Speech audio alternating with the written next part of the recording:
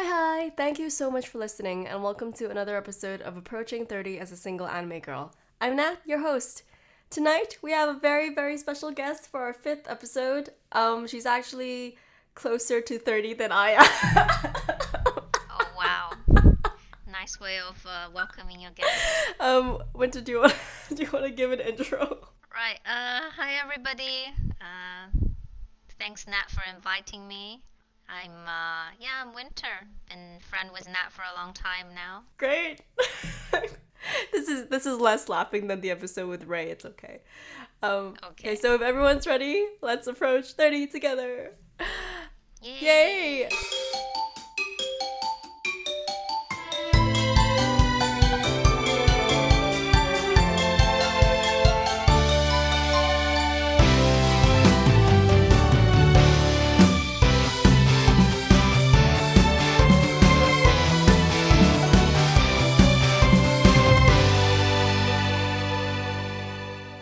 Okay, so Winter, how did you get into anime?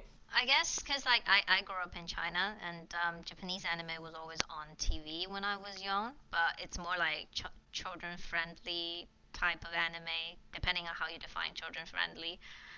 So yeah, I watched lots of animes from that, but I didn't start properly searching for animes and watching it on my own until probably high Mm, school. During high school, I started with stuff like Lelouch and then Oran Host Club, yeah, classics, and classics. yeah, and then just gradually starting to watch less mainstream stuff and just haven't stopped since.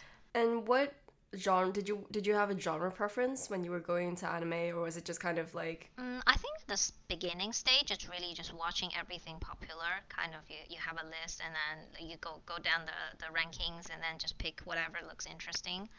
So watched quite a lot of different stuff. But as I grow older, approaching 30, as Nat would say, it's more. I find myself tend to watch stuff that doesn't bring me as much negative emotion or stress. So very light-hearted things. Comedy, a lot of them being, or just very wholesome content. that's funny because I feel like a lot of people when they're going into like their 20s or their I'm sorry, mid 20s or like 30s, they try to watch things that are a bit more serious that they didn't understand when they were younger. Whereas like I love how you're just like, yeah, I'm gonna work is already stressful enough. I don't wanna. I mean, it could just be me, like slightly less anime related, but it's like how everybody likes shows like Game of Thrones, being like it's great. I'm like, I had enough of stress at work. I want to come home and watch dark and political stuff. It's that kind of thought process. So when you grew up in China, did your friends around watch anime too? Yes, but I think it's a skewed sample, right? Because I watch anime, so I make friends with people who would also watch anime. Yeah, all my friends back in China, both junior and high school, all watched anime, and so we have a lot to talk about back then. That's great. I feel like you're the only person to have said that on here because I didn't really actually ask Andrew or Ray this question, but I feel like the general consensus was like we all kind of just got into it late high school and then we like found each other, like found all our friends in Yeah. uni. So for you, like was there like a difference in experience when you met people in uni versus when you back in But like school? I said, I guess back in school, like junior school type, my I talk about it with my friends. It's like, oh, because it's on TV, so everybody watched Oh it, yeah. and then we can watch it together, talk about it together. But there are definitely shows where, because like I said, I didn't really seek out animes to watch back in junior school, but some of my friends would do, and that is back in the days before like watching anime on internet is a thing. So they would lend me like the DVDs and stuff and be like, "Oh, watch this. This is great." And then we can talk about it together.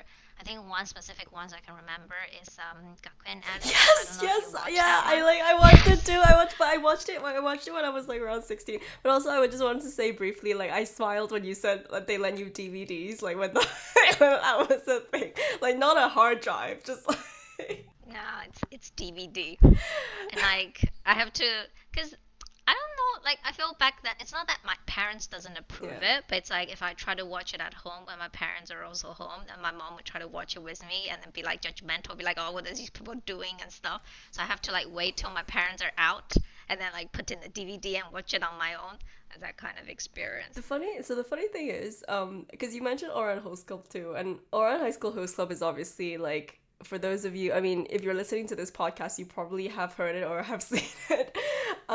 It's like a super classic, like around 2006 came out about this like high school host club, which is like a, how do I even explain a host club? Like, It's basically one that's like the kind of general setting is in a really rich school, and the Shujingo, which is the main girl, is not from a rich background, so she's got like put into this environment with full of rich people, and in the school there's like really handsome guy or like very popular guy who's in the school set up this host club, which is basically them entertaining female students. I think it's the best way to explain. You have to watch it because first time I watched Olan Host Club, I remember I was like hiding in my bed. My mom thought I was already sleeping, and then I click on the first episode. And if you remember how they started the anime, I was like, oh, in this club, in this school, you either have to be like famous or rich or like both. And I was like, what am I watching? This is very wrong. Very wrong. sorry, Yeah. the funny thing is, like, my dad was the one who got the CD. Like, it wasn't even it wasn't even DVDs. It was VCD box set for, Oh God. and it was just like, you know, when, you know, in the plastic packets, and you have to take out each like episode 1, episode 2. They're all like different VCDs, and we tried to, like, because he used to buy like Conan DVDs from the same like DVD store, and then the guy recommended like Oran Host Club. I don't know if he knew like that my dad was going home to like a 12-year-old daughter and like my mom, and like we tried the first episode together, and my parents didn't really get into it. I think if your dad know what a host club is, he wouldn't have brought you the DVD set. So, but it was also like in Chinese. This thing. It was in England. 高校南国 Yeah. I remember it was like in the traditional Chinese, like across, like very big on the ball. So most people watch the same anime like around your friend group, and then some people kind of like, I guess, dove into it more. Was that kind of like the vibe? Well, because back then you like internet's not really a thing yet. Like yes, you can get online, but that's not your first go-to place to check things. I remember there's like a TV show on the TV where it would just like be like, oh, what's the trending anime right now, and then did like a little bit of summary. So that's where people would be like, oh, I want to watch that, and then you kind of just go to the store and buy the DVD Oh my set. God. That's how you get it. So it's very difficult to get to watch something that's not popular if you know what I mean, because they wouldn't have the DVD set in the first place, right? So I think people pretty much watch the same thing. I think what's the other one? Full Metal Alchemist Oh yeah. was the other Was one. that the zero, like the 04 one, the 09 one? Yeah, the old one. Oh wow, that's The new one wasn't out yet. I was in junior school, okay? I This is a brutal No. podcast. It just keeps reminding me it's like how old the you old are. the old no the old one came out when I was in P4. I was around like 9. Yeah, something like Because I remember like this girl, they made like a Kanto dub of the OP, and this girl sang it in music class for like the music exam. that. Oh God. And I was sitting there like, what is this like? Because they were also playing it in Hong Kong, and on the TV on TVB. Like I saw bits of it as well, but it always seemed to me, because I was so young, and it always seemed very like gruesome to me, so I never watched it. It's a good show. Full Metal Alchemist is good for whoever hasn't watched it yet. Did you like FMA or FMAB more? I think FMAB. Mm. I mean, the story is pretty much the same, isn't it? It's just better animation all around. Well, I mean, the ending was really different. And also they took out some of the Seven Sins characters are quite different too, if I remember correctly. Yeah, I didn't, because I watched FMA so long ago. I can't quite remember exactly what happened in the end. Oh, fair. Because I only watched FMAB the last few years, and then I watched FMA afterwards. Right. So it was, and obviously by that time I've seen like my anime list, like everyone I've spoken to are like, oh, FMAB, like obviously it's like the higher rated one on my anime list too. Yeah. So what is your all-time favorite like anime? I think it's hard to say. Like, probably Gintama, if I really have to pick one, is my all-time, because it's linked to a very, not just the anime itself, because I started watching Gintama when I was in uni. I think started uni, and then it's a long anime, right? So you kind of have that entire period of memory just attached to it. It's like I wasn't doing great in uni, to put it simply. It was a very stressful period of time of my life. Didn't have many friends.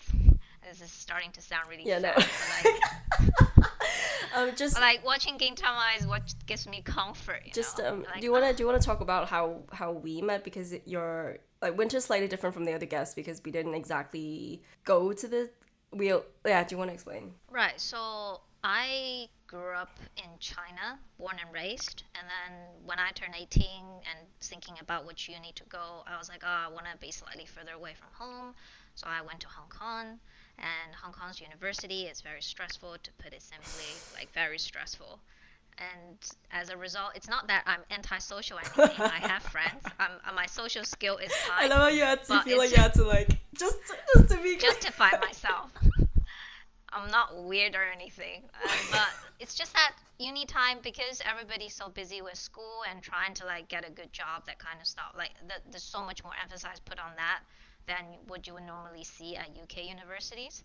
So it was really stressful. People were always studying or doing like job seeking related things, internships, blah blah blah. So even if I had friends and people I liked in uni, we just did not have time to hang out. So aside from schoolwork and all the like commitments I had otherwise in uni, I think the only like interesting thing I get to do is just like every night I watch some anime. And sometimes I watch too long. I'll be like, okay, this is 11 p.m. I'll watch 2 episodes, go to sleep, and then I'll be like, oh my god, it's already 7 a.m. Lol. Time to go to It's school.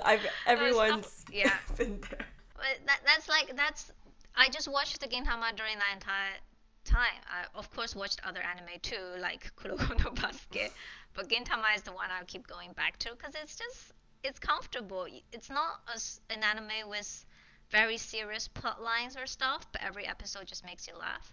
It's funny because that's what like Conan is for me, and Conan obviously like, there's like a lot of like murder and stuff, but that I find that very comforting. I guess like it's because it's a set formula. Like someone dies, it's not very obvious. The guy who's a bastard. Like I'm not sure. I'm not sure what that says about your personality. Nah.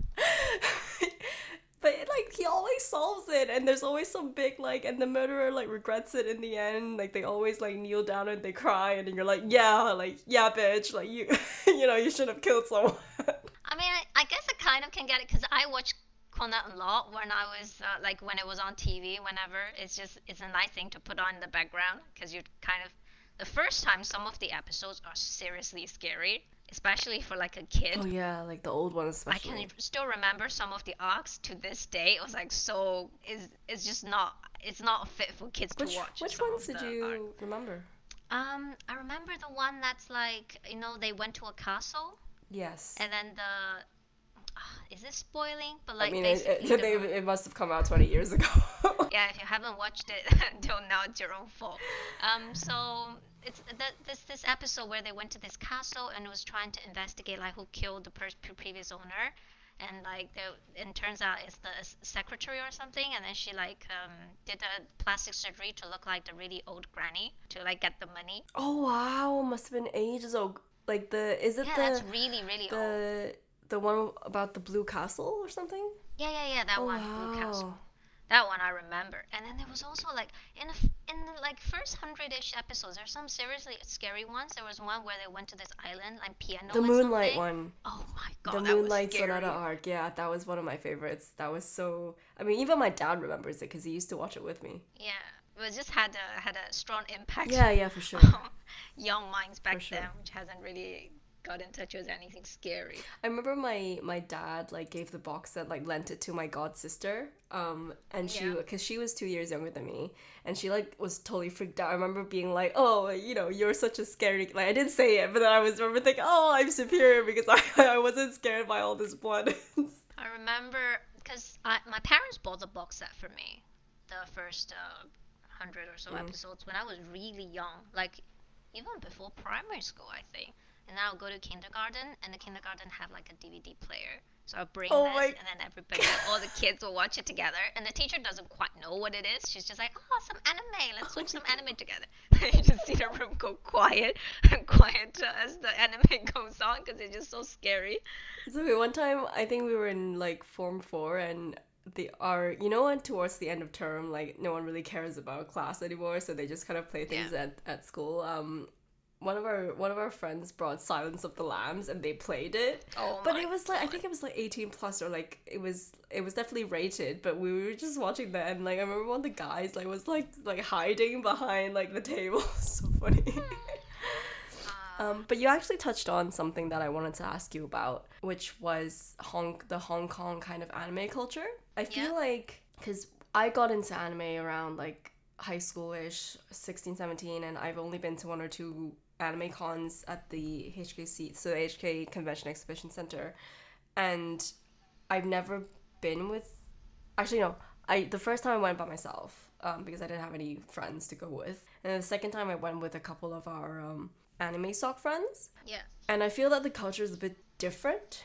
I mean the people I've spoken to are one of our friends who cosplays in Hong Kong, or he used to anyway. She was saying how there's, otaku culture is like seen as is frowned upon, or it's not. I think a lot of people are into anime, but it's not something that you're supposed to be into. Like they're, basically they think that it's like a nerdy thing, like it's not really a good thing. I mean, I can only talk about my personal Yeah, experience, yeah. right? But I definitely didn't run into anybody because touching back on how me and Nat met. I basically couldn't deal with my Hong Kong stressful uni life anymore, and then took a gap year to UK to study, and that's how we met in the uni's anime I mean, club. you still were studying. Was I? I wasn't really studying that year. I was basically like, I need some time off, and then came to the UK, and then I saw anime. I was hesitant to join the anime club because I went to this entire like club fair thing at the beginning of Yeah. the term, and then I saw anime club. I was thinking, what do these people do? They just sit together and watch anime. I could do that in my own bedroom, so I wasn't really interested. But then Anisoka actually put up a Gintama poster, and then I was like, oh, this is of good taste. Maybe I can meet interesting people. That's how I joined, and the rest is history. Nice. But yeah, but back in Hong Kong, I didn't really have any friends who watched anime. The only one I knew is somebody who I was in a class with, a very serious, like finance related type of class. Of course. And then once, like, we were sitting together and then trying to do a group project, and then I saw the screensaver of his laptop, and it was anime related. I was like, oh, do you watch anime? He's like, oh my god, do you watch anime too? And I remember his screensaver was Madoka. Oh my god.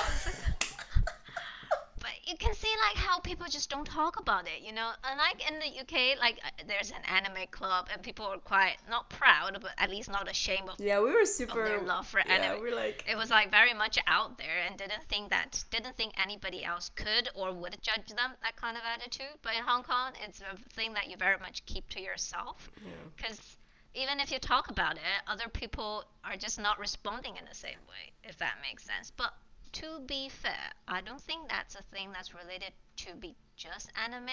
Because back in uni, like everybody's so career focused, nobody had any You hobby mean in Hong Kong or in? in Hong Kong. Yeah. I mean, I never went uni in Hong Kong. Yeah, it was just like having hobby is something that people just didn't think you would have time to do. When you gather together, you talk about how stressful your academic life is, or what other resumes you've sent to internship companies. I'm making this sound very sad, but it's just how it was back for the 3 years I was studying. I do remember like coming into, because before we all came to London for uni, there was a pre-departure event in Hong Kong, and you meet like all of your peers, and you kind of try to make quote unquote connections already at that point, like even before first year. And then after I arrived, like everyone I knew, like most people I knew from Hong Kong, even my flatmate, they were like joined like Asia Career Society, like Yeah. the HK Society, like the Chinese. I mean, Chinese Society would basically like you basically just go out partying all the time. Not naming which university. I guess all universities, to be honest. If you're in Chai Sok, you're probably partying. So I always feel like there was like this dilemma, right? Because you're like, I didn't really feel like I would fit into that mindset, or I would be good. Like, it's not just like they're all very lovely people. It's just I didn't think I would be good at those things. And it was just never, it wasn't something that I thought of like so far ahead, because people were obviously using this for a CV and everything. And I just joined Anime Sock, and that was like kind of one of the best. Like, at the time I felt kind of insecure about that decision, because it's like, oh no, everyone's like super ready to for more like commercial awareness. And yeah, and but then now, obviously, and looking back, I'm like, I'm really glad I did this, because I feel like not a lot of people manage to leave uni with like a friend circle. I think, yeah, it's the same for me, because like I said, like it's the year that I spent in UK studying for uni. I'm doing a quote mark in the air right now.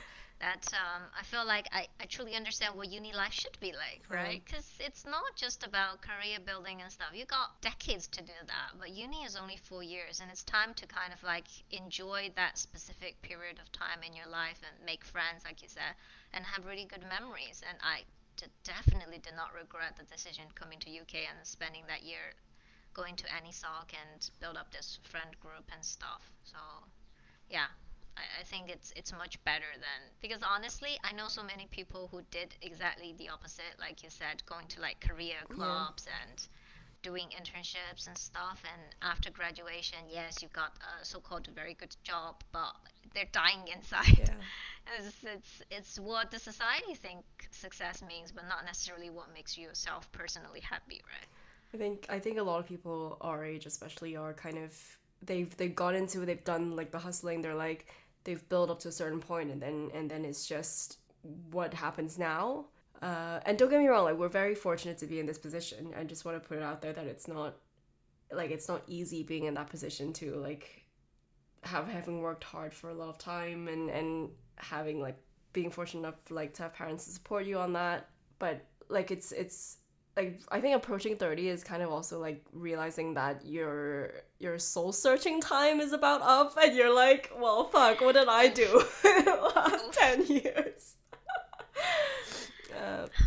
Everybody to themselves, right? Because like I think as long as you're happy with where you are in life, that's all that matters. Yeah. It's like us two here talking about, oh, we didn't regret spending our uni, not career searching, and like just like, you know, hanging around with friends. We think it's great, but maybe those career focused people are like, look at all these losers in uni who didn't do career searching, now doesn't have like a high end investment job.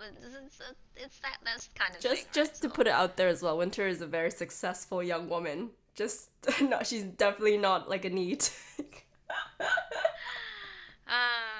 But yeah, when you said like you found someone in your class with like an anime screensaver, I actually, in one of my jobs, like there was a guy who's like a junior assigned to me. I was supposed to take like kind of look after him or something. We didn't. He was also Asian, but we didn't talk about. Like, I didn't just come to him and was like, you know, what do you like K-pop? I didn't do it. I didn't do that.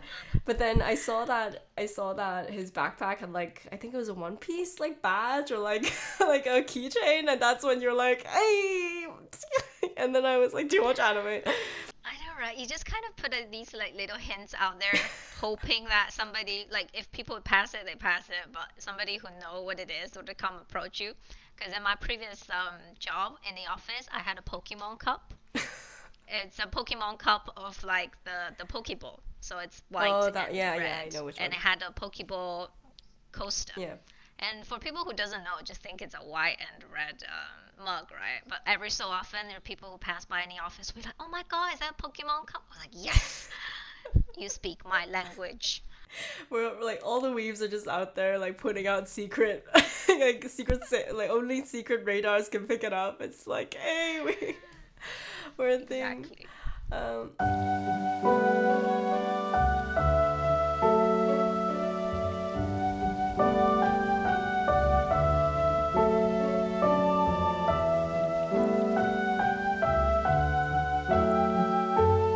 So I stayed in Tokyo for a while, and then Winter came to visit me, and we had a day out, and we went to this card captor Sakura shop. Do you remember it?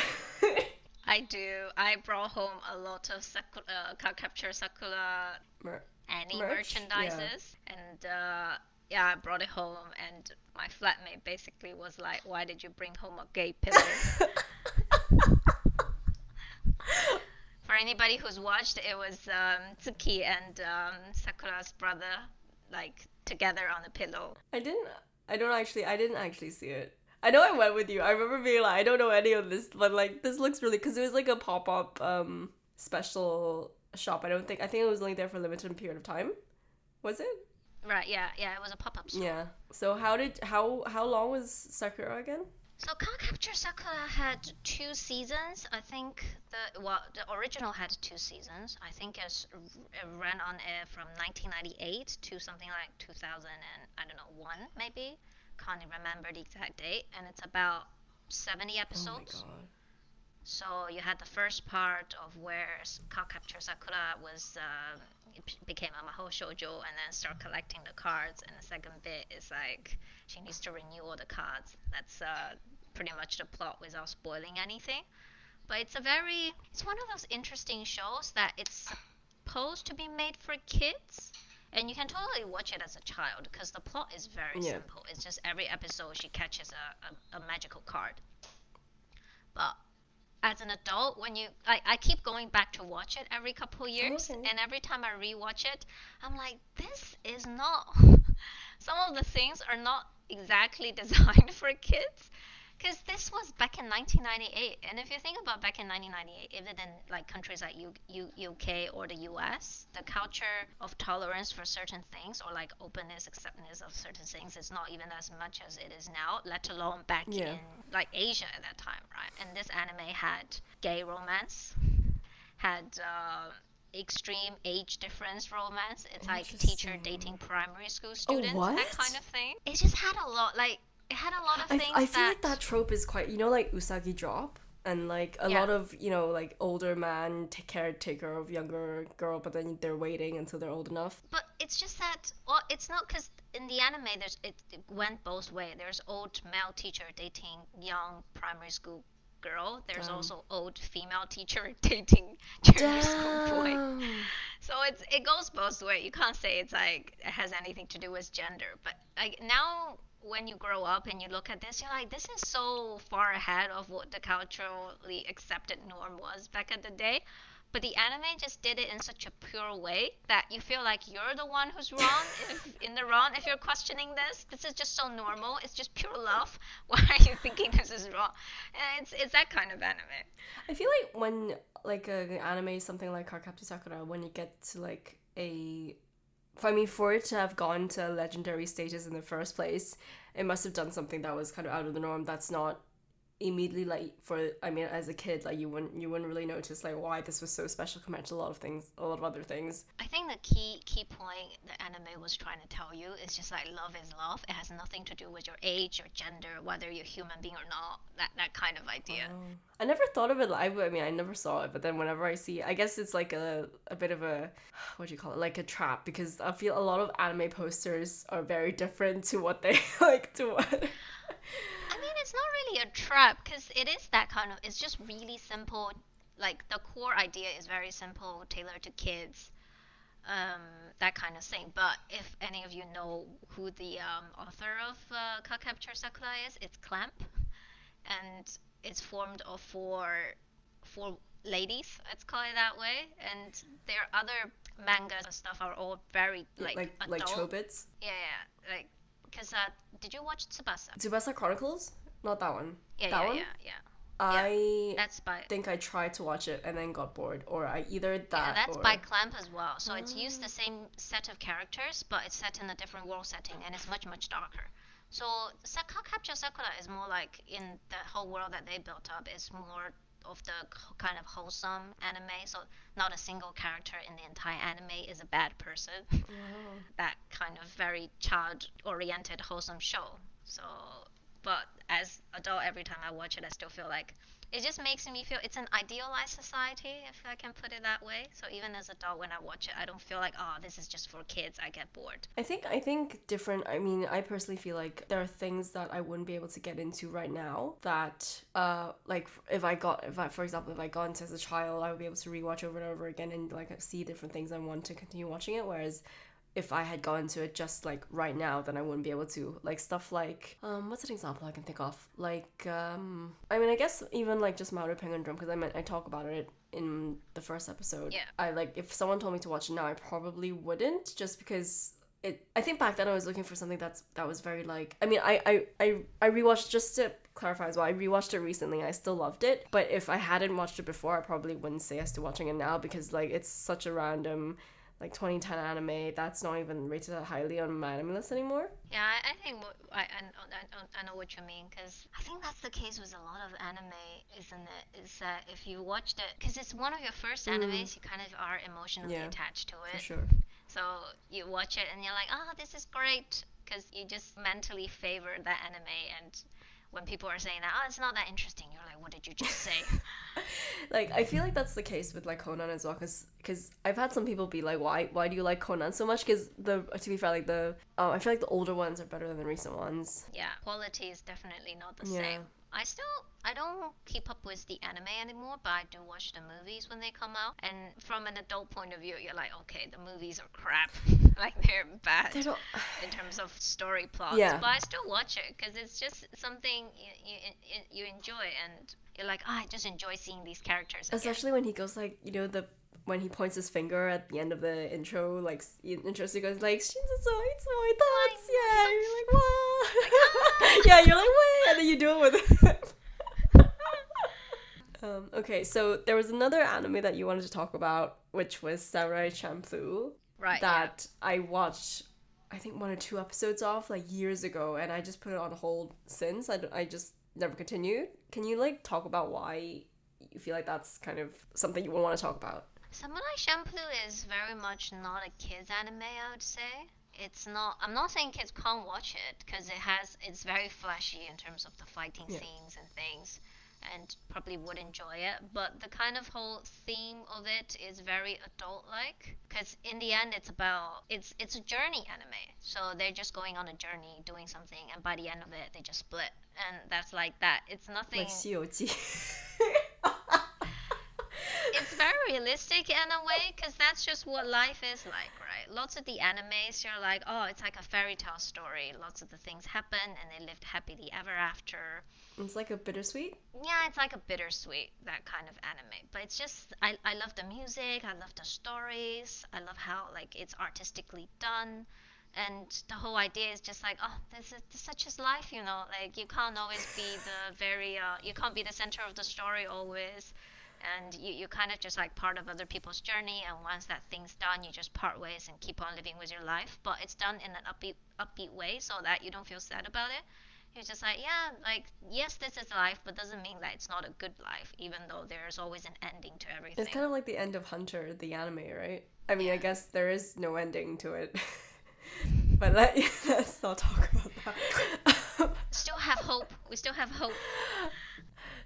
Yeah, because when you brought up Samurai Champloo, you also brought up Katara Katari, which, if you haven't seen it, please go watch it. To those of you who are listening, because it was very like, just in terms of its like release as well.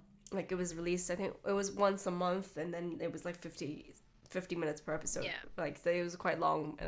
But by the time I watched it, I just binged it. But I mean, I was thinking about why these two feel so similar, and I guess it's kind of similar in the way that there is a kind of, without spoiling, there is a kind of bittersweetness to it as well. Yeah. I kind of think, because I watched these two quite back to back when I first watched them, Samurai Champloo and Katana Katari, and I definitely agree with you in that there's a similarity between the two animes, in that they're both traveling animes. It's episodical, something happened in the place and then they move to the other, and that it literally just tells you that life is not, it's a much more realistic picturing of what life is like, right? Nothing is perfect, sad things happen along the way, but in the end of the day, you still keep moving on. It always ends on an upbeat. It doesn't matter if you like the ending or not, that's what the anime is trying to tell you. It's weird because, as you said, like it's flashy, especially Katagatari. Like a lot of like even the character designs are very like kind of not typical anime, like quite abstract. Like the eyes are quite round, and but there is something very human about it, and I guess that's also like something like Beastars, right? Like they use. Do you see Beastars? No, I didn't. I did watch. Did you watch? Oh God, what is that? Odd Taxi. Yes. Yeah. Yes. Andrew and I were talking about that too. Yeah. It's very. I don't know what the word is, but I don't know if subvert is the right word, but like it's very clever because they use something that's non-human or like that looks very like far, because none of us really know what it's like to be a samurai or what it's like to be collecting like several swords or like knives, but then there's themes throughout that kind of bring us together and makes it very human and makes it very like, oh, like why is this so relatable and why does this make me like think about it after I finish the anime? Yeah, because like you said, it's different, right? When you were a school student watching anime versus now when you've like both of us has graduated and like either worked or lived in like the kind of society for a while. It's different what you're trying to get from anime, I guess. Because high school time, you're in a very sheltered environment, if that's the right word for it. And you're kind of just watching anime for the excitement. You're like, oh my god, what does ninja's life look like? I never had that thought gone through my head. What are pirates like? Dude, Vampire Night was a thing.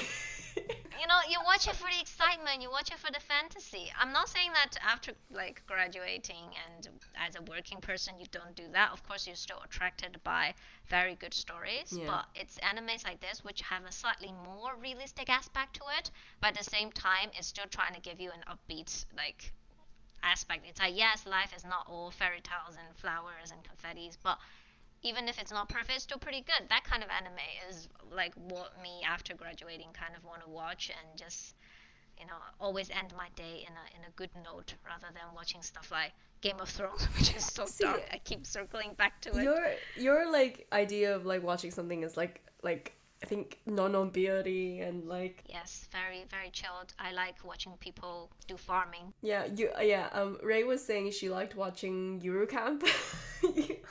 Yes, I watched that too. I watched that anime about that Sarariman, like the you shave a beard and I picked up a high school girl. Oh god. And I watched Rent a Girlfriend, like Kanokari. I rented a oh yeah. And I watched the other one about this Oji-san going for a high school girl. Not Oji-san, like another like I keep watching working people going for like like I wonder when you're watching these, do you imagine yourself to be the high school girl to be picked up, or do you imagine yourself to be the Oji-san? Not even. I just find it. I was just looking for like romances that are bingeable. There's a lot of normal romance animes. You don't have to go for the extremely weird genre. I'm like when can I watched I think a lot of people watched Rent a Girlfriend because I think I read somewhere that the attraction for people for Kanokari is because the main guy is such a piece of trash in the beginning that you just want to see how he like changes himself, and the main girl is obviously like best girl, but like stuff like that. I think stuff like that, and also My Dress Up Darling. I like that one. I liked My Dress Up. It's Darling. quite mature, isn't it? Yes, but I think for me the key decision point of like, because you can say that, oh, My Dress Up Darling is the same as these animes, right? But the previous animes you were mentioning. But for me, I think whether I will enjoy watching it or not really depends on what the main guy character is like. Because in My Dress Up Darling, you kind of you still like the main character. Yeah. Like he's kind of useless, he's kind of shy, but he really tries, you know. He's a good person. No, he's not useless. He can make the costume. Yeah, I know, and he has like a he has a strong point, you know, he has a skill and he looked really cool when he's making all these costumes, even though the costumes are extremely slutty, he still like puts 100% focus on it and treat it as his Lol. career. So you're like, oh, I can relate to that. I root for you. While some of the other ones, like you just I think Rent a Girlfriend I watched a bit and I cannot Oh, stand the he's main such a guy. loser. Guys, I dropped Like, season why are you 2. such a loser? Why is this girl falling for you? This ain't makes no sense. It's a very I mean, it's typical. Like he's just more of a loser than the other harem anime. I can see for the demographic is trying to appeal Yeah. to. This makes sense, but as a female who, when watching this, I'm just like, I don't buy it. I think also because maybe they're trying to make it like what's the difference between having, because there's so many high school anime out there, like what's the difference between having someone that's having an anime that's set in uni and that's set in high school. Oh, in uni, obviously people are more, I mean, depending on the anime universe you're watching, because some anime are very like Kimi Toroke is super like, oh my god, we're holding hands, but then the other other anime like Say I Love You is like everyone sleeping with each other. So it really depends on like the universe. But then I feel like in uni generally it's more accepted to be like, oh yeah, who so and so is trying to get with, yeah, Yeah. yeah. What was I trying to say? But yeah, and because most of, I mean, if you look at the animes, especially school related, I would say probably 90% is about high school lives, even younger, some of them. Mm. But I kind of do enjoy the few that I watched about uni life because it's, like you said, it's no longer about the very, oh my god, we held hand, that kind of thing. Like things got, portrait of relationship got a bit more mature and people have more realistic problems. The one that came to mind is Run with the Wind. Not sure if you watched that. No, maybe. It's a sport. Yeah, it's a sports anime, but it's Oh, is it the one where they're in the track and field team and they're trying to get a team of people to. yes, they basically ran. They ran in I the think I watched anime. half of that. And the other one is not really exact, but like Grand Blue is also set in a university Oh, that was environment. hilarious. That was funny. It's great, but the jokes aside, like the in the anime, it's just that as a uni anime, they can explore so much more. It's like, oh, even if people are sleeping with each other, that's fine because it's uni, you know. It's more realistic than high school. Did you watch Golden Time?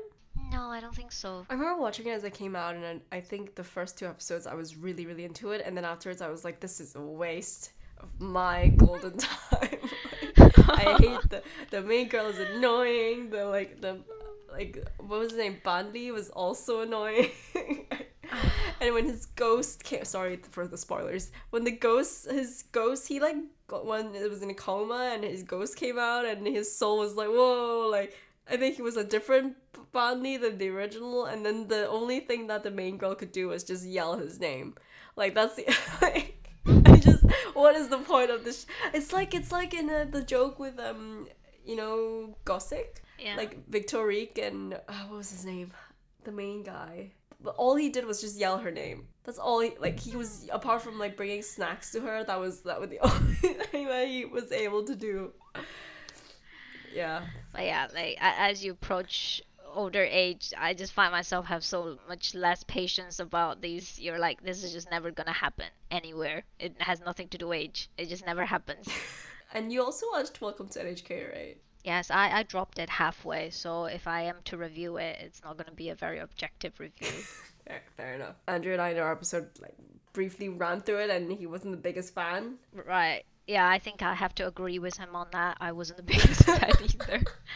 I think you have to like animes like that because it's obviously not made for mainstream audience, Mm. right? So to enjoy that, you have to kind of relate to the characters in the anime to a certain extent. I can't relate one bit. It was a negative 100%, perfect negative correlation. I cannot understand any of the motives of people. What are people doing in that anime? Yeah, there's always the mainstream ones. Like for example, like with Oran, like you don't need to have been looking for some like special meaning. I think it's good in a sense that because it just makes fun of itself so much that I think Yeah. there are some jokes I didn't get back in, because I watched it when I was 12, right? And I'm not supposed to be understanding some of these jokes because they're just not appropriate.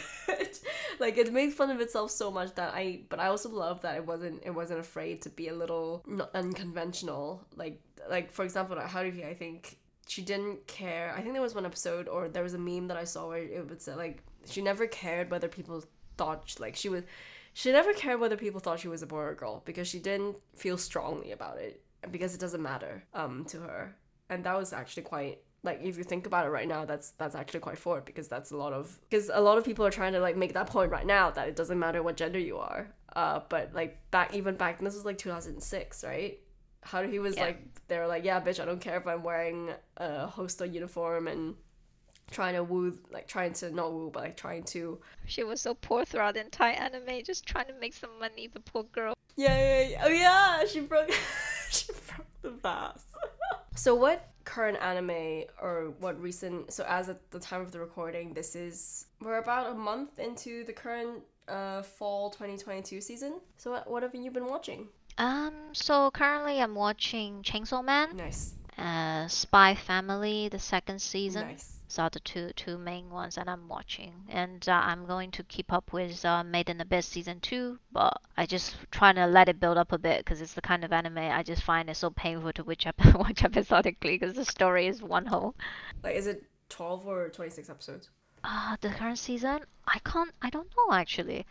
I think it's more like 12, because this arc is not very long. I mean, because when you talked about Cardcaptor Sakura and how it was about 70 episodes, I was like, oh, I remember the days when, like, yeah, animes are super long. Dead Angel, just keeps running. Like Zero Notes Gaima, like Shakan no Shana, like season 5. Now you get like a 24 episode season. You're like, thank you.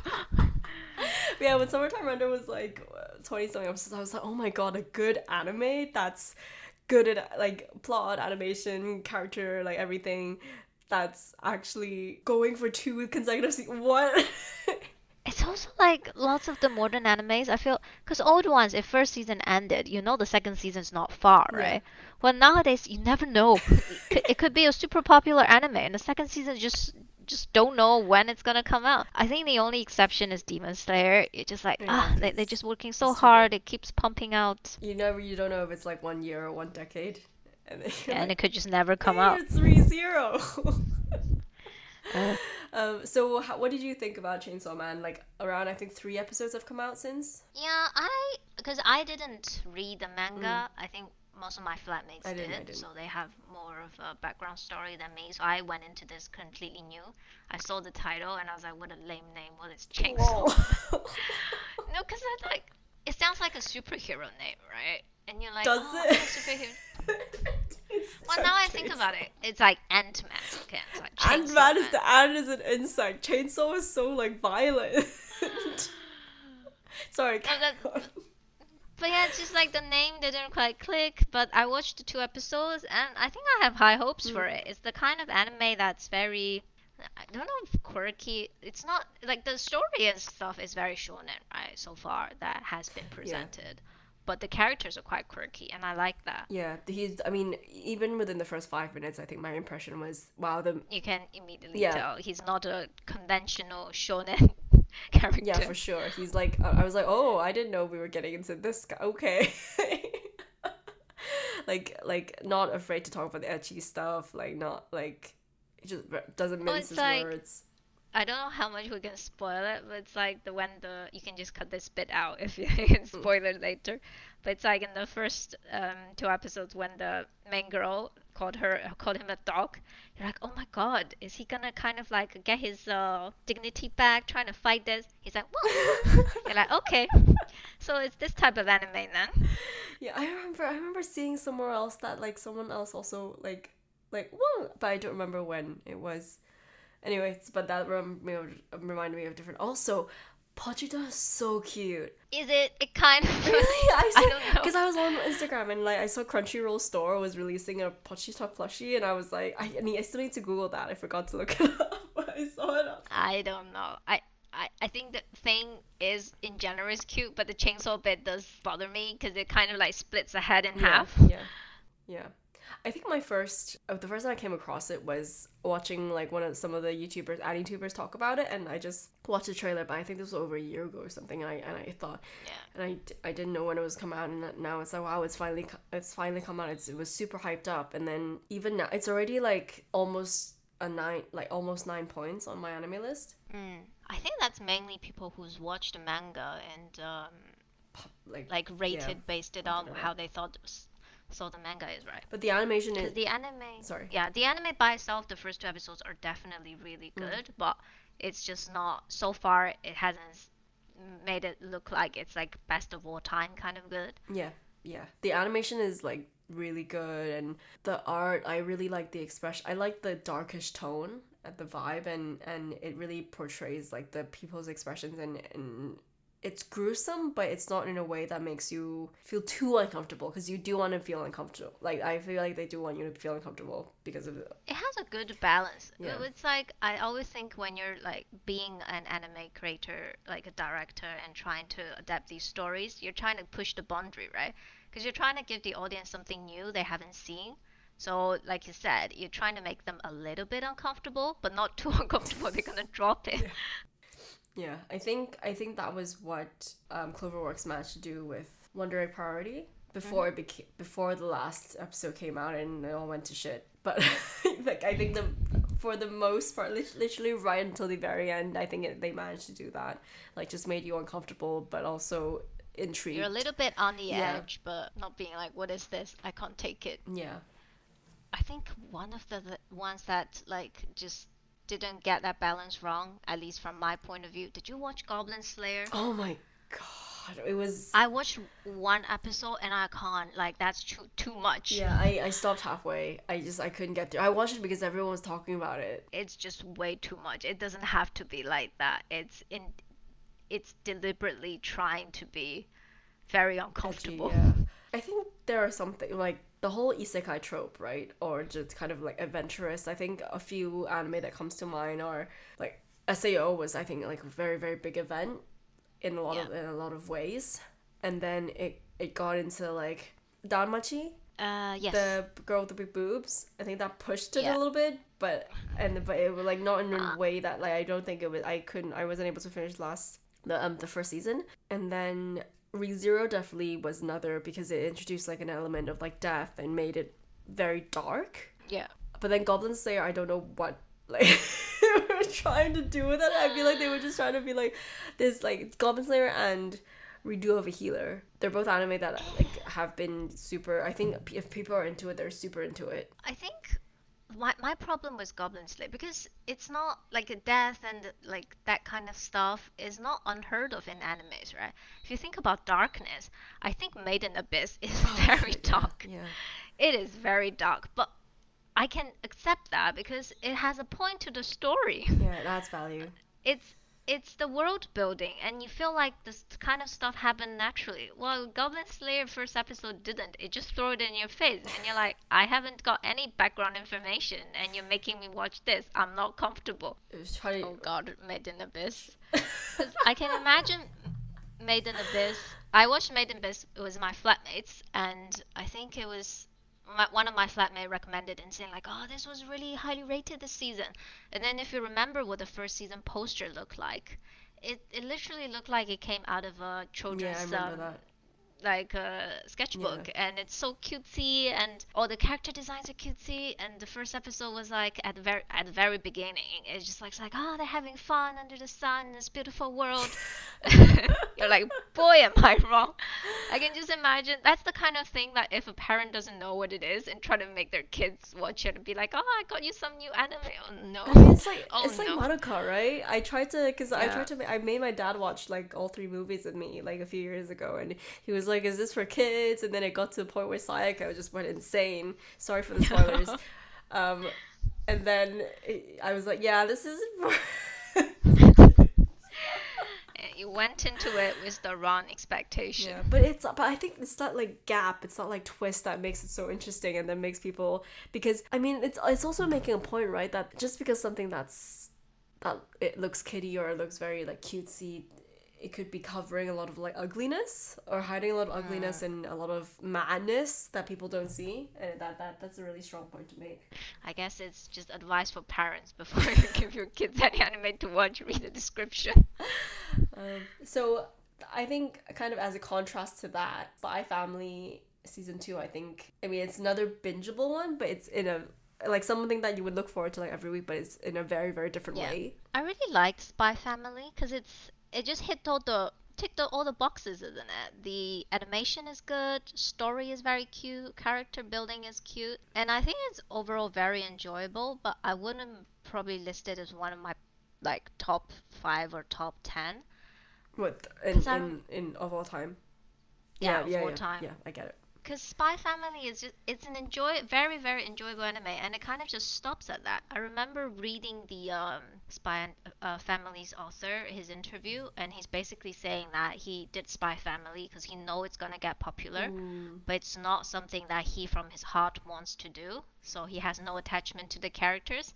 You're like, Oh. I didn't kind of want to know That's that. kind of sad because everyone loves It makes Anya. me, yeah, it makes it difficult for me to enjoy the anime when I think that you said that, because then suddenly this became a commercial product rather than, like an anime that you pour your heart and soul into. But it doesn't matter because at the end of the day, it's still just it's an enjoyable watch, and there's nothing wrong with that, right? I saw, I think it's like when the boy bands break up, and then it's Yeah. like someone like 5 years later is like, yeah, that wasn't the kind of music I wanted to make.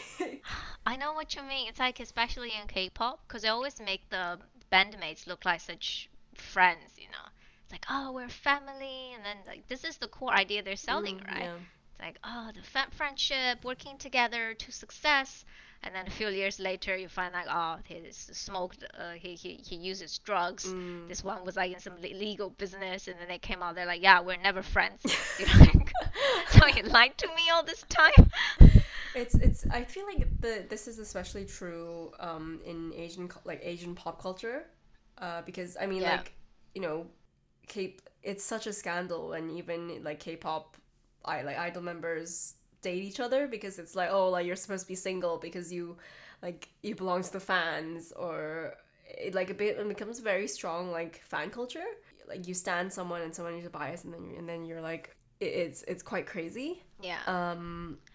Yeah. Well, it's this idea of you can't accept people for what people really are like. I feel in that kind of pop culture, we almost try to make idols like gods, so they Yeah. can't do anything imperfect. They can't have their personal desires or stuff. Everything is for the fans, which is just like it's not gonna happen. If you're setting your expectation to be that, you are going to get disappointed because nobody can be like that, right? But I also like it when you remember I can't remember which ones, but like there were definitely like Taiwanese dramas about idols, and then they would like try to be like, oh no, trying to act like they were always like in love with like a special girl, but like she wasn't as pretty as this like Kohai at his like talent agency, and then there would be like a drama that ensues. That just reminds you of that kind of setting.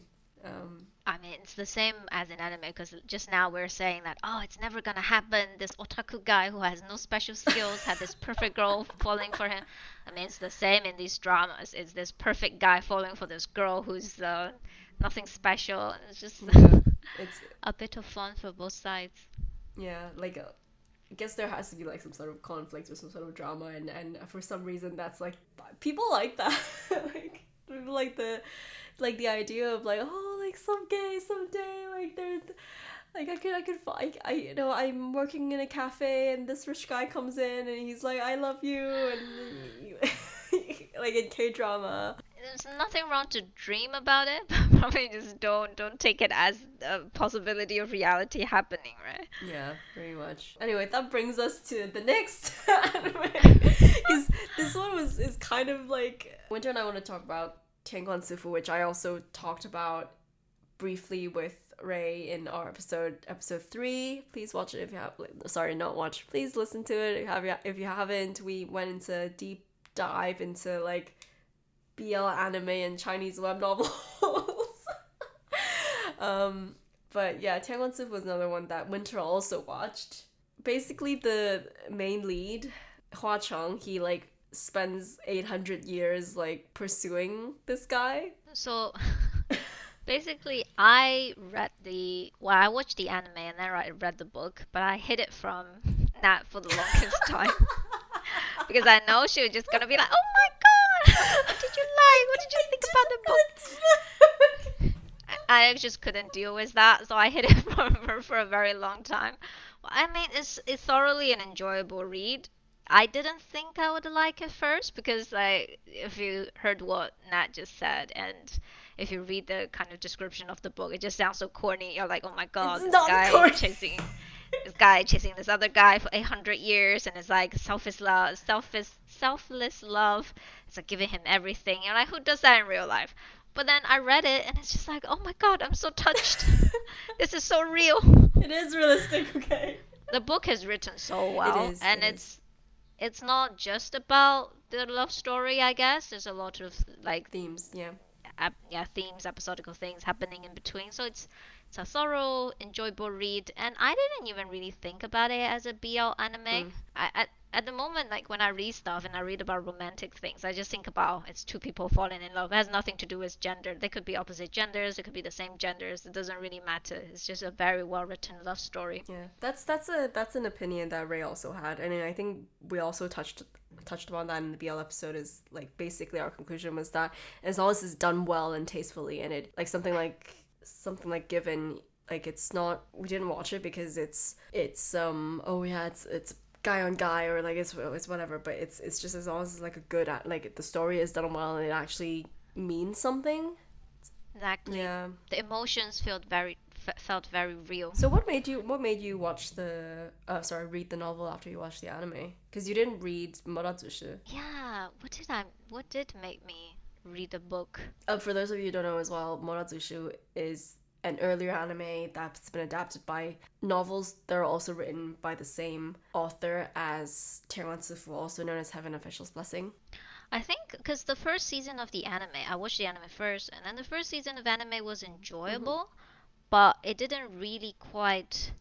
You can't quite tell what the entire book is like from just the first season of anime. So from just the anime, I kind of feel like, oh, it might be one of those like not ghost hunting story, but it's a bit like a mystery and solving like crimes, that kind of stuff. Yeah. So I was like, oh, I want to know what happened in the next arc, and then I kept reading on. I was like, oh, that was not the main point of the book. Yeah, it But yeah, it's very enjoyable. Like I didn't mind the kind of shift from what I originally expected to be like at all. did you watch Moratsushi?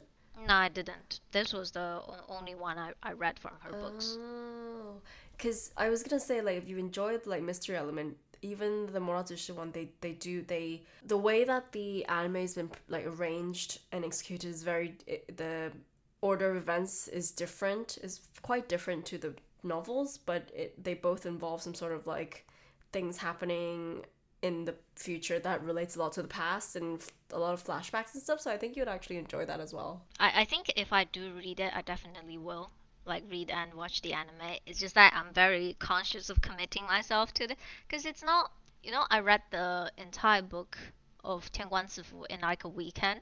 I did that too. I have no self control. If I start reading and the book is interesting, I just keep reading. I don't care what time it is during the I night. have the hard And copy books. I can bring them to you. no, that won't be necessary. It's just that It's uncensored. it's really enjoyable when you're doing that, Yeah. and then you finish the book, and then you close it. You're like, I have about 2 hours to sleep, and I have to go to work. And you're like, what have I done? So I try to not, unless I have like a whole chunk of time, I can just use it to do something. Otherwise, I try to not start books like this because I just have no self control. I'll just keep reading it. Okay, well, next time you have like a long break again, I'll bring over I also have the extras. Like it's like a it's like a thinner book. So there's like 5 books. See, this is exactly why I didn't want to tell you. But it's It's good. gonna be like, read this, read But this. it is really good. It's also shorter than Houndsful. You probably only take like a day to read, or maybe a day and a half. Yeah, but then you close it and you're like, oh my god, now time to Google about them. Yes, Is there any yes. other? You'll keep watching the like live action memes and like the live action moments. Even though I never watched it because I couldn't get into live action, No, but it's just it's because still funny. for those of you who don't know, like all the live action and the animes are kind of like they have to be more toned down from the book because the book is clearly like it's very clear. It's BL relationship, while in the anime and the book because it's broadcasted to a wider audience, so it has to be toned down, being like, oh, they're just having bromance. rather than very explicitly saying this is a proper romantic relationship. I think it's when I compare. I mean, there's like that long running thing where it's like you wouldn't want to watch live action if you've seen the anime, right? Because you've seen the animation, you see like in your eyes, like the way that it's been portrayed as the anime character is like the real person that they're trying to talk about. And when you watch live action, it's like, oh, but this is an actor. So there's no way like they'll never compare, because it's not that. It's also like, because in all these books, you build up these characters in your mind, and I mean, most of them are not real normal human beings. You're like, oh, this guy is not so handsome, but it's like you have a specific idea of what they should look like and speak like, and then you watch the live action, you're just like, you're just a normal dude. I don't buy this. You're definitely hanging on wires here. You're not flying. I mean, even if you don't agree with my opinion, you can't comment hunt me down. So, free speech. Yeah, and also I think, especially if you're watching like a romance thing and it's been portrayed in like a book or like anime, I feel like when you watch live action, it's gonna be like, oh no, but you're not actually in love with him. You're just acting. I don't believe you. That's why anime is great, because it's free from real world attachment. You can do whatever you want. I also wanted to say that I forgot to mention this in the BL episode, but I went to I think it was Adi Plus cafe in Singapore for Taiwan Sifu, and it was really fun, because it was really weird, because the last time I went to one of these cafes was in Tokyo. I think it was like a Good Smile one or an animate one with Boku Hero, and then there was another. Actually, no, there were a few that I went to in Tokyo, but they weren't. It was the first BL one that I went to, like, that I gone to, and it was also the first Donghua one that I'd gone to. And the friend that I went with, she was saying how it was funny because the week before she'd gone, but for Bang Dream, so it was like an idol cafe, and most of the people there were guys. And then when we went, like everyone, like most of them were girls. And yeah, it was really touching to see everything kind of like put up. Like they did, like they recreated some of the stuff from the anime, and then they just put it in the cafe as a decoration. I thought it was really nice, because another thing about having someone to share kind of this stuff with is I feel like when you're watching anime, or when you're reading like a web novel, it's in your head, or like you're just trying to digesting this. Maybe you go on Reddit and like, or you go online to like look stuff up, but then when you're actually going into like a cafe that's specifically themed, you're like, oh, all of these people are my nakama. Like we've been through the same experience. We have the same past. Like we share. Like I find that's part of the interesting things of like the really enjoyable experience of either reading books or watching anime or playing games, when you find people who has the same interest, like, or did the same thing as you, because it's an undescribable feeling, isn't it? You're like, oh, you understand what I felt in this book or this game. It's like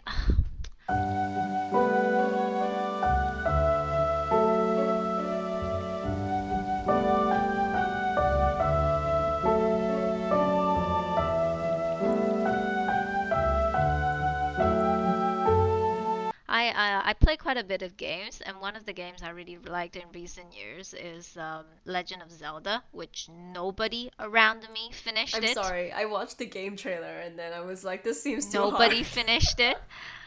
This game it just brings me so much feeling, Like I look at this game and I was like, oh, this is just such a journey I've been on, and I can't quest it and I can't share with anybody around me. You talk about Breath of the Wild, right? Yeah, Breath of the Wild. And then when I was looking at, because when Nintendo released a trailer for Legend of Zelda Breath of the Wild 2, and then they did kind of like, yes, it's coming out next year.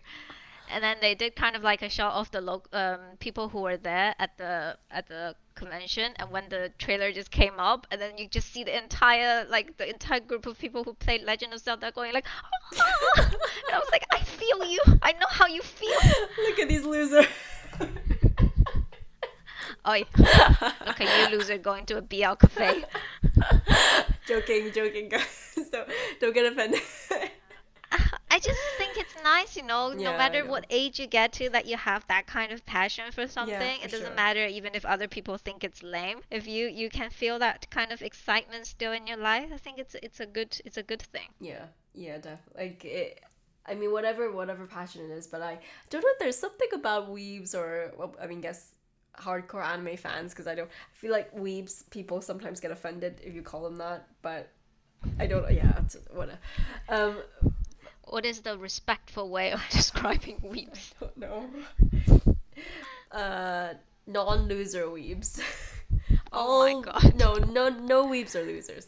Come on, but yeah, there's something about nerdier type when you're into that like the Harry Potter fandom or like the like Star Wars type stuff. I think there's something about people who are really into fiction that Yeah. that kind of makes us a bit different than the other people that have not saying that like people aren't as passionate about their hobby, but I think maybe we get a bit more like fixated or emotional because we're into something that's already not real, but somehow we're very like, but this like it's very real to us. It's more real than Yeah. it's more real than the daily boring life, isn't it? It's weird because you get transformed in a different you get isekai. Your brain gets isekai and then you come out and you're like, man, I work, or like, man, I have to go out to get groceries.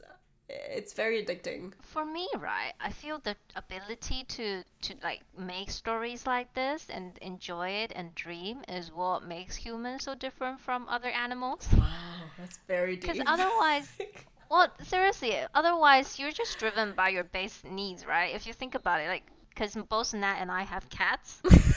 And sometimes I look at them like we're not so different. You want to eat, you want to sleep, you want to poop, and that's just the daily.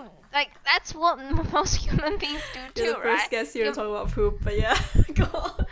and even if no matter how much you say, oh, you're complicated, you're just driven by comfort in life in most cases. And like when you're saying you want to earn more money and do this and that, most of that is from quite selfish and just satisfying you, like you want better food, that kind of stuff. Yes, it's slightly more complicated than what cats or other animal needs, but if you look at the grand scheme of things, it's not that different. But it's the ability of us trying to like thoroughly enjoy something that entirely came out of another human being's head that I think makes us That different. also sounds a bit wrong, but yeah, I meant it in a good way. I mean, if you want to go down that route, yeah, I guess things that are intangible that are made to be experienced. I mean, I know anime you can hold a book and stuff, but ideally like ultimately the concept of what you're, because when you read you're basically just thinking about it in imagining and you're visualizing in your head, right? So it's not something that you can hold. And same as like an anime or like a plot or a story, it's not something you can like, they're all actually intangible. And I guess the things that animals can feel that are intangible are mainly emotions, like when they feel like we're angry at them, or when they feel like they know what they do that pleases and displeases us, and they kind of notice those reactions, but it's not really the same thing as understanding like an intricate plot. Because sometimes I see my cats, like, they definitely dream. They'll dream about stuff in their sleep. But I do wonder what they're dreaming of. Like, to what extent can they dream about things that's different from their daily life? Yeah. Like, my cat will pretend they're running when they're sleeping. Also, they'll go like num num Yeah, num. the other day someone was like doing like making sounds with their tongue, and I was like, "What are you doing?" I assume they're dreaming of eating something tasty in their dream. Do you wanna talk more about actually talk about the names of your cats? Right, so my cats are Nana and Hachi, which by the name you can thoroughly tell I'm a weeb. So Nana and Hachi is like the short version of the name. Their formal names are Nanachi, which is from Made in Abyss, and Hachiman, which I didn't name it that. But you know where Hachiman's from, right? Yeah, I do. I watched a little bit. I can't remember. The name is so long. You know what? Let's just call it Love Kome Snafu. Yeah, what is the anime name? My You keep talking. I'll come back to me. Teenage Romance Company Snafu. But there was another word. Oh, ore. Ole no Senshun something. But there's a shorter version. Wow, I said that name so many times over the years. I actually don't remember what it's called. Ore. It's not. the first thing I think of is Oreimo. Which is a different thing. We're not talking about that today. Hachiman is the main character in that anime. But yeah, so Soba is obviously Soba. So your cat's names are essentially Nana and Hachi. If you just tell people it's just like 7 and 8, which is really clever because then you're like, oh, actually they're different names. And then Soba is just Soba. Well, her middle name is Blueberry. And she's named after noodles. That's not very. That's not as. I was discussing with not Nat but my other friends the other day, saying that naming pets after food is a very Asian thing, because like soba is soba, and then you have like people who call their pets like tofu, mochi, or mochi. You never hear British people do that. You don't see cats that's called fish and chips, beans on toast. Imagine having a cat is like, hey meatball. Oh, actually, meat. Hey lasagna. Hey pancake. Yeah, that doesn't roll. Yeah, but I am getting another cat. I actually went to visit her today. I'm gonna pick her up in a few days, so you might be hearing her as well. It's gonna be me and my 2 girls from now on. Single cat lady. She's gonna be called Ushio, so I'm naming her after Ushio from Summertime Render. So that's my first anime named cat. I'm sure you can find some anime character that's named Soba. Well, like actual. Imagine they started giving like food credits, like, cause there's so many like nice anime food like memes out there, and they just kind of like, you know, like voice actor the credits, and it's just Soba. Soba was eaten if you click on the page. So let's talk about the breed of our cats as well. I mean, I know this is a bit like not really anime related, but it is kind of to do with like approaching 30, and just I feel like it's a part of, I mean, I feel like a big theme of this podcast is just to talk about like what also makes us different from the other anime podcasts is we're maybe a bit more personal than a lot of the other stuff. A lot of us already know each other, so I think it'd be interesting to talk about our lives as well, like not to go into anything that's too intrusive, obviously, for the guests. Yeah, so our cats are all ragdolls. Yes. They're very sweet and cuddly. I don't know what else can we talk about that we're not. Well, I guess a bit into decision why at least I got ragdolls. I think all cats are very cute, but I specifically wanted ragdolls because I had friends before I came to UK who had ragdolls, and they're just the loveliest cat ever. Like they have, because I feel with lots of other cats you kind of have to earn their affection, if that made any sense. You have to spend a lot of time and stuff, but like ragdolls, they just born to love you. I love how you say that as if you don't spend a lot of time. You're like, no, I. Of course I do, but it's like that love is very unconditional, and they're almost dog-like. They don't really resist if you want to like pick them up or play with them. Yeah. Then I mean the name ragdoll comes from. And they're very fluffy cats. So if any of you don't know what a ragdoll looks like, you can search them. The picture on Google, and they're very fluffy, big, just cuddly cats. Winter's cats are huge compared to Soba. Soba is also like quite a big cat, but she's not that big. She's like, I think a couple kilos lighter than Winter's cats. So both of my cats are 6 kilograms. Yeah, Soba's around. Oh, actually, Soba's like 5 kilos almost. Probably. So it's not that different. Yeah. But ragdolls are a breed that can grow up to 10 kilograms for the males. Yeah. So they can be absolutely huge. I think they're the second largest domestic cat breed. Yeah. After Maine Coons. Maine Coons, yes. I mean, I always thought of myself as a dog person because I grew up with dogs and I was always going to get a dog.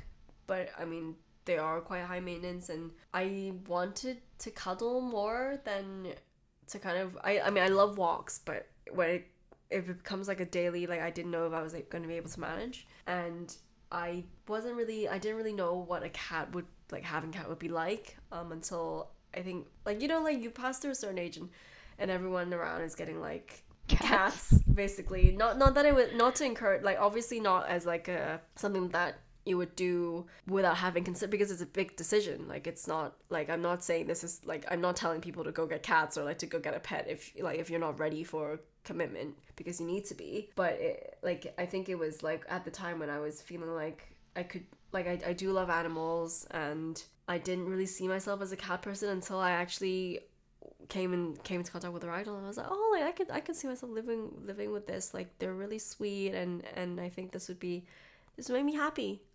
So for those of you who say money can't buy happiness, Money can buy. get some money. You need. I think honestly, I can say that having cats is probably one of the best decisions I've made in my life. Like, not even exaggerating. It's just the everyday happiness. Like, yes, you can go out buy an expensive handbag or even get like a luxury car, but that kind of happiness is quite short-lived, isn't it? You probably get excited for a week, a month, and that's about it. And then you kind of move on wanting more expensive things. While having cats is just, it makes me happy every day I wake up and like Hachi will sleep on my pillow. I pet him before I go out to work, and then at the end of the day, I just feel so happy knowing that I can come back home and my cats will be waiting for me. It's the kind of sense of, I guess, in that sense, that's why people have a family, right? You have people who's obviously like, it's a constant in your life that you can rely on. My pet, it's not like when I come home, my cats are gonna be picking a fight with me or asking for some expensive things I can't afford. No, if They ask our for, cats is you buy them something expensive and they don't want it. yeah, you buy them all the expensive toys they play with, trash. But they ask for very little, and I feel like just getting to this age, because especially because we all live away from our parents, you're kind of trying to build your own sense of family abroad. But obviously, we're not at an age where we're ready to have kids yet. And having pets is just something that, it's obviously you have to put a lot of effort and love and care and spending time with them. It's something I willingly do, and obviously compared to kids, they're a lot less, hassle is not the right word. they're not little they're not little demons. It like doesn't like require children. as much energy. They can take care of themselves, I think. Yeah. And also it gives me a sense of, because I've reached the age where I can no longer view myself as a child anymore, where I'm getting taken care of by the society or by my parents as a whole. But if I wanted, like, pets are something that relies on me, I think it's a new experience for me. Yeah, for sure. Because before this, I'm the one, like, as long as I take good care of myself, and sometimes I even rely on other people to do that, and that's fine. But pets are something that's 100% reliant on me. If I don't feed them, they're going to die.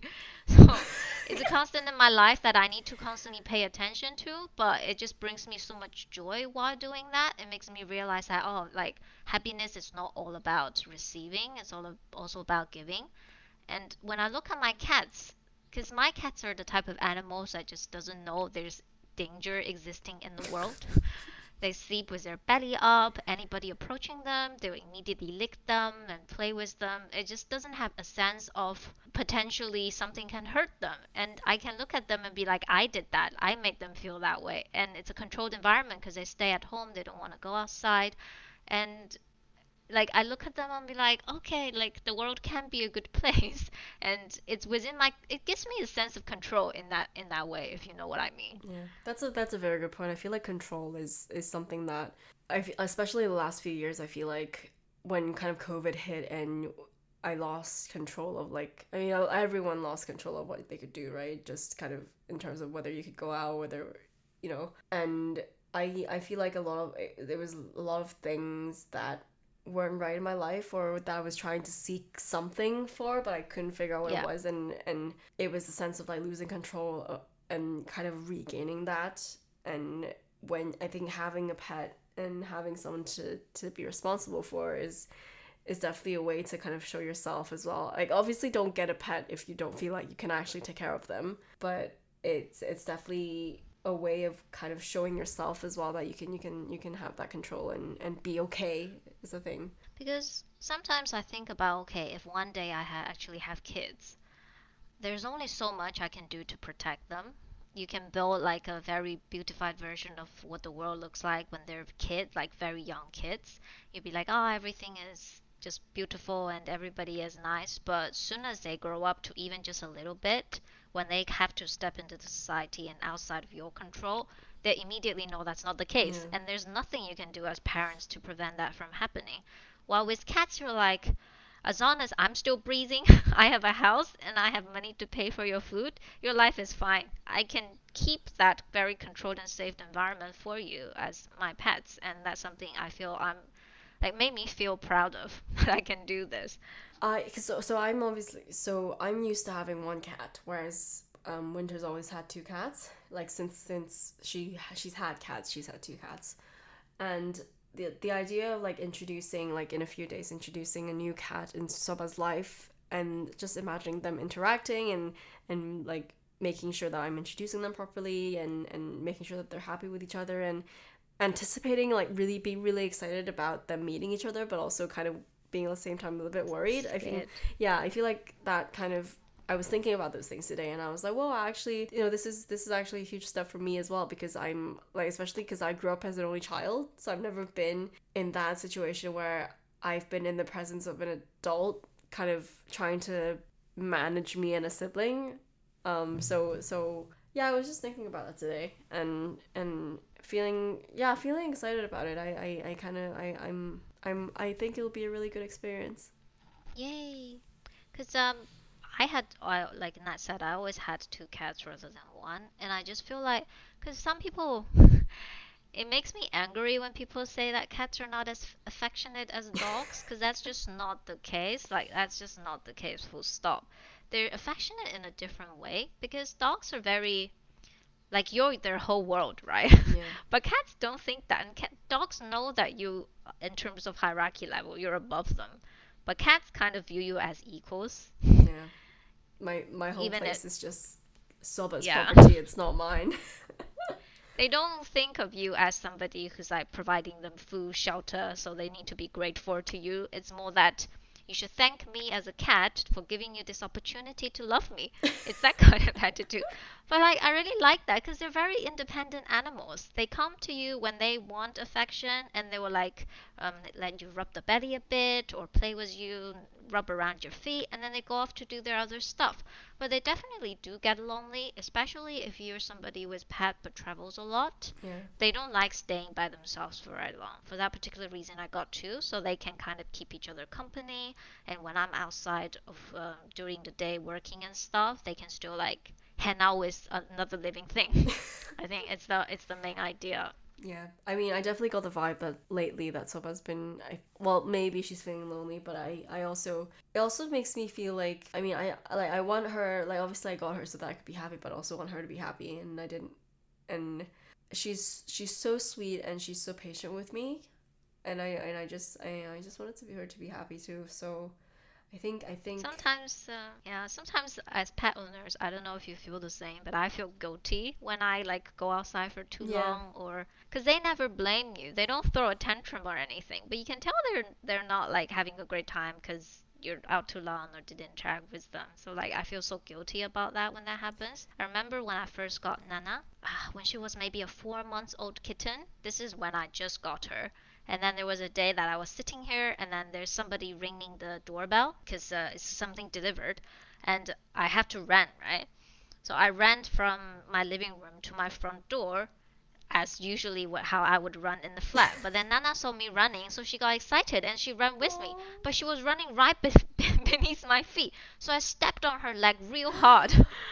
oh no, And I was just like, "Oh my God, no!" And then at that point, I was on the edge of tears because I was thinking that, "Oh my God, I got this cat for like a week and I broke her leg." And then her immediate reaction was that she was gonna go, like she immediately found a place to hide because she obviously felt pain. yeah, And then she hid there for maybe like 5 seconds, checking herself that her leg is actually fine. So she walked out, and the first thing she did when she walked out is she came up to me to lick me to let me know that she's fine. oh, And I was just like, oh my God, yeah. I'm gonna take care of you for the rest of your life. Small things that like this happen, and you're just like, oh, you're my family. Your love is so unconditional. How am I ever gonna repay you?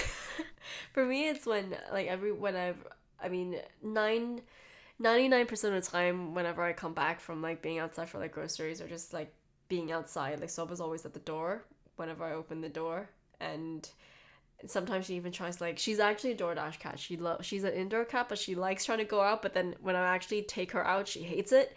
So I think, yeah, so I think she just wants to, maybe she sees that I'm always going out, and obviously when she meows at the door when I'm out, I don't hear her because I'm already, like, maybe somewhere, like, in it, like, half an hour away. So maybe she's kind of always like, I want to come too, like, what's there, like, I don't, but then when I actually bring her outside, she's like, oh my god, what is this, like, I hate this.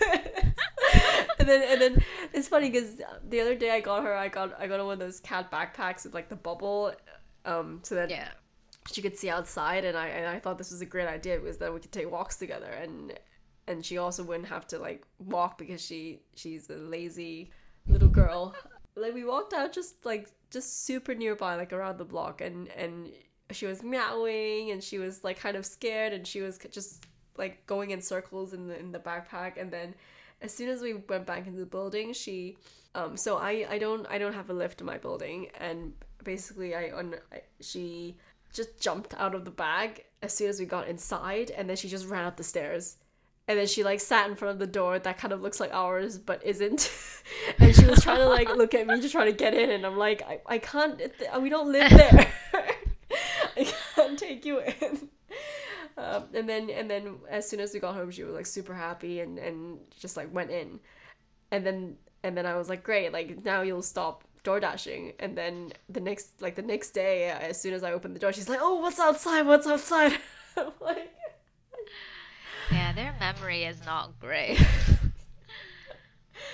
yeah, but she's so sweet. But I think, like, despite the fact that we both got cats during lockdown, I think that it's a very important point to point out that, like, we both went into this knowing fully that this is not just a lockdown thing, because cats live for like 15 to 18 years, and I just makes me really sad when you see news saying that, oh, like, during lockdown and the price of the pets skyrocketed, and afterwards, like, all the shelters are so full that's just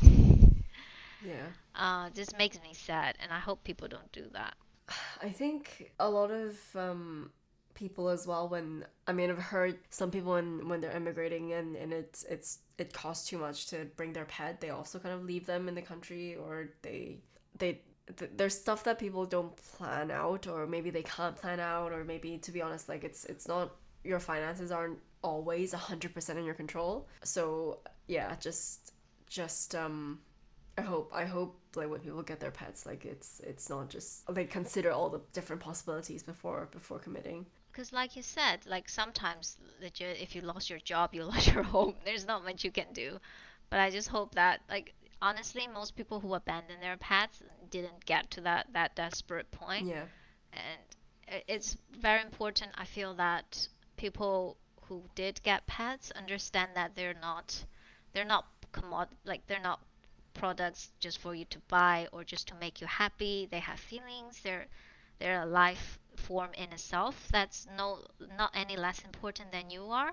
And the fact that you bought a pet, meaning that unless they're, like, of course, stray cats, a lot of these pets has no ability to survive in the wild by themselves at all, because they're just not, through, like, selective breeding throughout the years by humans, they have no, like, wide survival abilities at all, and that's because of humans. Like, humans make them that way. So if you are going to get a pet, you need to take full responsibility. Especially, I guess especially our breed as well. Like, ragdolls are very docile. Like, they're very they're known to be very sweet, and they wouldn't be able to really defend themselves in the wild.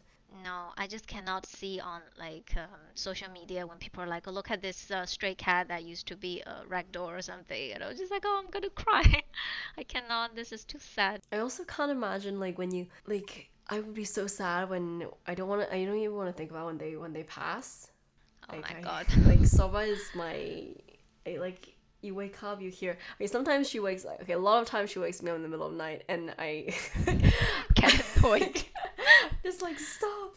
Like, she'll do this thing where she will paw at the wardrobe and make noises, and then as soon as I get up, she'll, like, hide under the bed, and then I'll, like, try to sleep again, and then she'll do the same thing to wake me up. It's really annoying. But it's not some, like she's my baby. Like, she's my big baby. Yeah, I think parting with your pet or like parting with your friend or people in general in your life is just a topic that is first very heavy and second I don't think we can digest yet at our point in life. Oh, I was just gonna say, like, yeah, definitely. I mean, I don't think we're, I guess, experienced enough to talk about that anyway, to fully explore that. I think at any age it's gonna be a sad thing to go through. But just because it's gonna be sad at the very end doesn't mean all of the happy days before that isn't real, right? So I'm trying to like just focus on the time I actually can spend with them and to do spend these times well, rather than regretting it at the very end and be like, oh my god, I hope I have spent more days with you. I hope I wouldn't be one of those that says that. Yeah. I just want to make sure that like their time with me is gonna be the best time I can give them. Yeah, I mean, the real treasure was the journey along the way. I work in an office environment where I'm kind of like the younger ones there, and you see people who are in their 50s and 60s who would go to work on Monday when their mom has died on Sunday. Oh my god. And it's just something I cannot comprehend. Like, even if my cat died, I don't think I can go to work for a very long time. I'll be an emotional wreck. I cannot imagine how people do that when your mom died. So maybe like as you age more, you start to understand these things, but it's just not something I can comprehend at this point. Yeah, yeah. I think different people deal with grief differently as well. Like maybe for them it's like the best way to do it is just to kind of wash it away. I mean, the same with like breakups, right? Or like you want to go back into normal routine to handle it. Like you handle it by just living your life and making sure that you take care of yourself. I imagine if you are at a situation where you'd be really sad and you keep thinking about it and you spiral down and you just end up never getting out of bed, or you just stay like that. You just stay like a puddle for like a week. Yeah, but my concern is more that even if I do go into work on that day, if I'm in that situation, I'll be like doing work during work and studying going at my desk. It's just not beneficial for anybody. For sure, for sure.